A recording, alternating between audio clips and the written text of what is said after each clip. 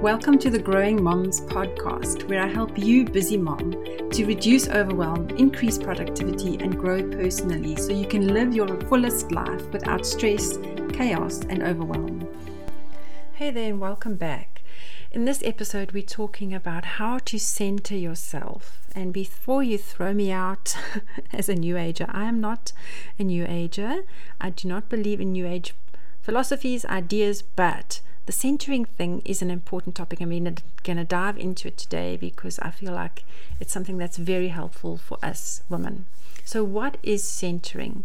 It usually refers to your mental and physical state of mind. It's the place you need to get back to when you're feeling or when you're not feeling like yourself, like when you've lost touch with yourself.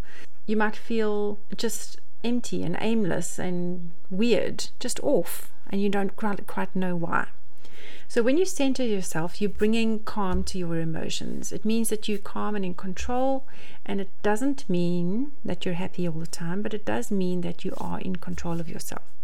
So signs of being uncentered could be things like feeling overwhelmed, feeling anxious, laziness, like just aimlessness, procrastination, self-criticism, irritation, or feeling just empty, like I don't know where I am. You're just freewheeling and wafting around, and you don't have a purpose and a direction to your day.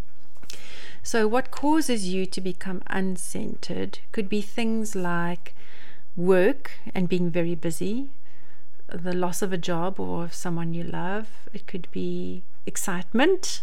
It could be drama, relationship challenges with people, friendship challenges. It could be changes in your relationships. It could be a family emergency or a crisis.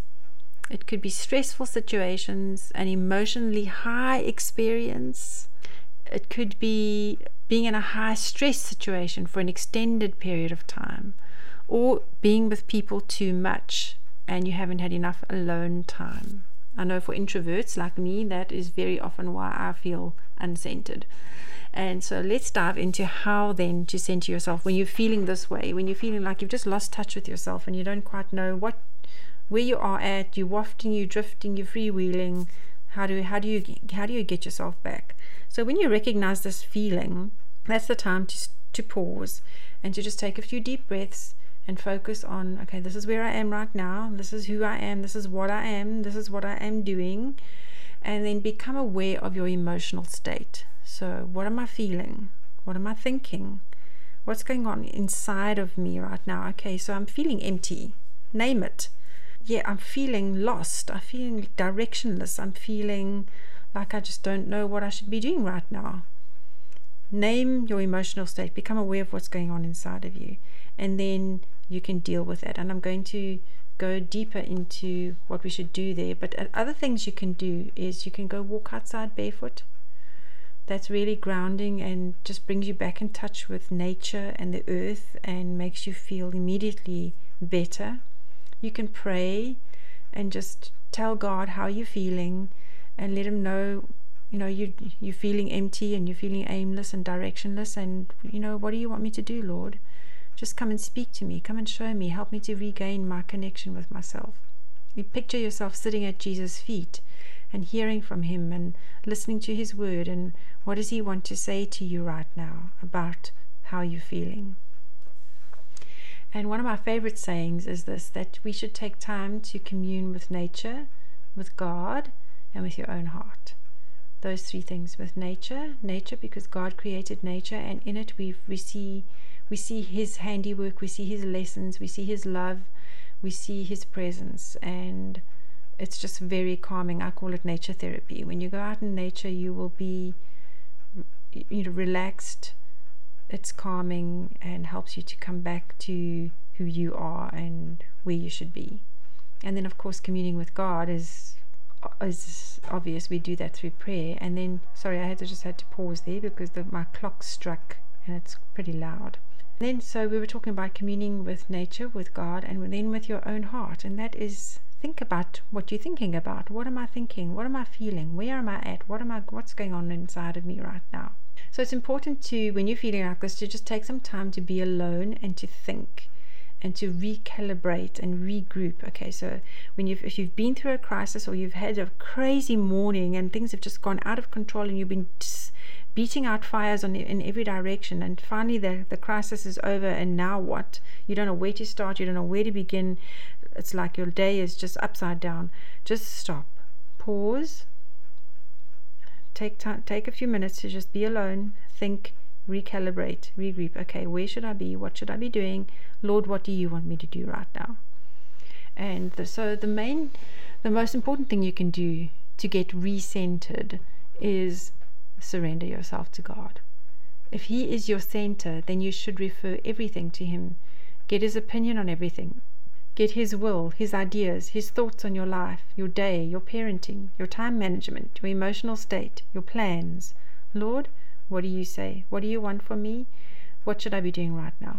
Basically, the bottom line of centering yourself is recognizing that you're not centered, recognizing that you're feeling off and you're not connected with yourself, and you're just not yourself. Recognizing that, and then pausing and taking the time to be still and reconnect with God and yourself. Alright, so does the Bible support the idea of centering? And I'm going to spam you with a whole lot of verses. Alright, and my key verse for this idea comes from Psalm 131 verse 2, and it's the foundation of this concept that I've meditated on quite a bit. And it says this: surely I have behaved and quieted myself as a child that is weaned from his mother. Now that word behaved means to equalize, to adjust, to counterbalance, to compose, to yield. Those are all words that basically saying emotional regulation. I've equalized myself, I've adjusted, I've counterbalanced, I've composed myself, I've yielded myself to God. It's regaining control of your emotions and what you're thinking and what you're feeling. And then that word quieted means to be dumb, to cease, or to quiet self, to rest, to tarry, to wait. So surely I have behaved and quieted myself as a child that is weaned from his mother. Now that word weaned is an interesting one, because it means to be satisfied, to be mature and able to make decisions. So the idea of this verse is that the psalmist has regulated his emotions like someone who is mature and old enough to make decisions through quieting himself and being still. So this implies maturity, it implies taking control of yourself, it implies emotional regulation, it implies that you are in tune with who you are and the inner workings of your own heart and your mind. So surely I have behaved and quieted myself as a child that is weaned from his mother. Alright, let's jump into a few other verses. Luke 21 verse 19 says, in your patience possess your souls. And I just really like that term, possess your souls. That implies, hey, take possession of yourself, take possession of your thoughts, your feelings, your emotions, emotional regulation. Just get centered again. Psalm 46 verse 10, be still and know that I am God. And that is where we find the true centering is in God. And I'm going to talk more about that in a moment. Psalm 4 verse 4 says, commune with your own heart upon your bed and be still. And that word commune means to ponder, to meditate, to converse with yourself, to have deep thought. So that verse is saying, hey, take some time. It's perfectly all right to just be still and commune with yourself. What am I thinking? What are you feeling? Take time to think and pray and be still. And I like how it says upon your bed. Like, take some time alone on your bed and think and pray. Psalm 77 verse 6, I call to remembrance my song in the night. I commune with mine own heart, and my spirit made diligent search. So again, there's that concept of communing with your own heart, communing with yourself, thinking your own thoughts, getting connected with who you are and what you really, where you should be, what your purpose is, and who you are in Christ.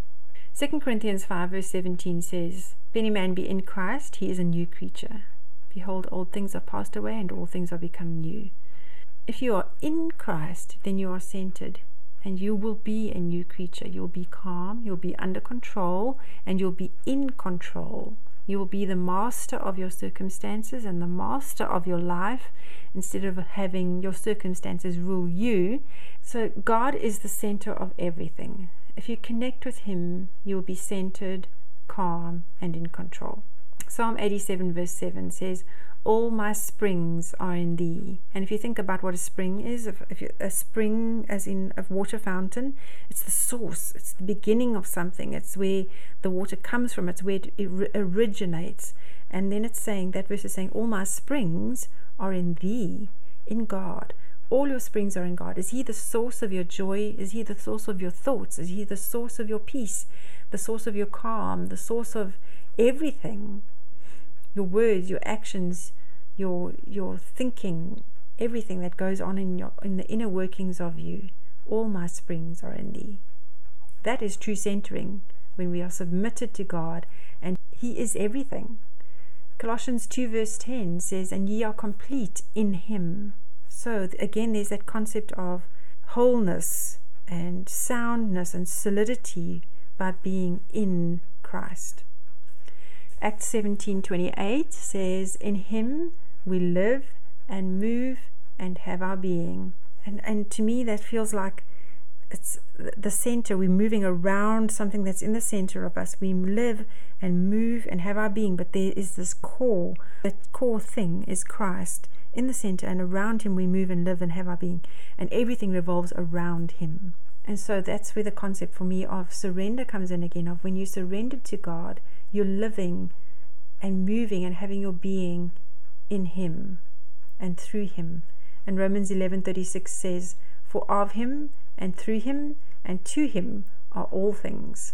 And there's again that concept of He's the center, and everything goes through Him, and it's around Him and for Him and because of Him. Christ is our true center, and when we are submitted to Him, we will be centered. And that's what we are supposed to do. That's what I learned to do when I was feeling overwhelmed and frazzled and didn't know which way was up, because my life had been so crazy for a morning or for a day or for a week or for a month even, and I was just feeling like I was losing connection with myself.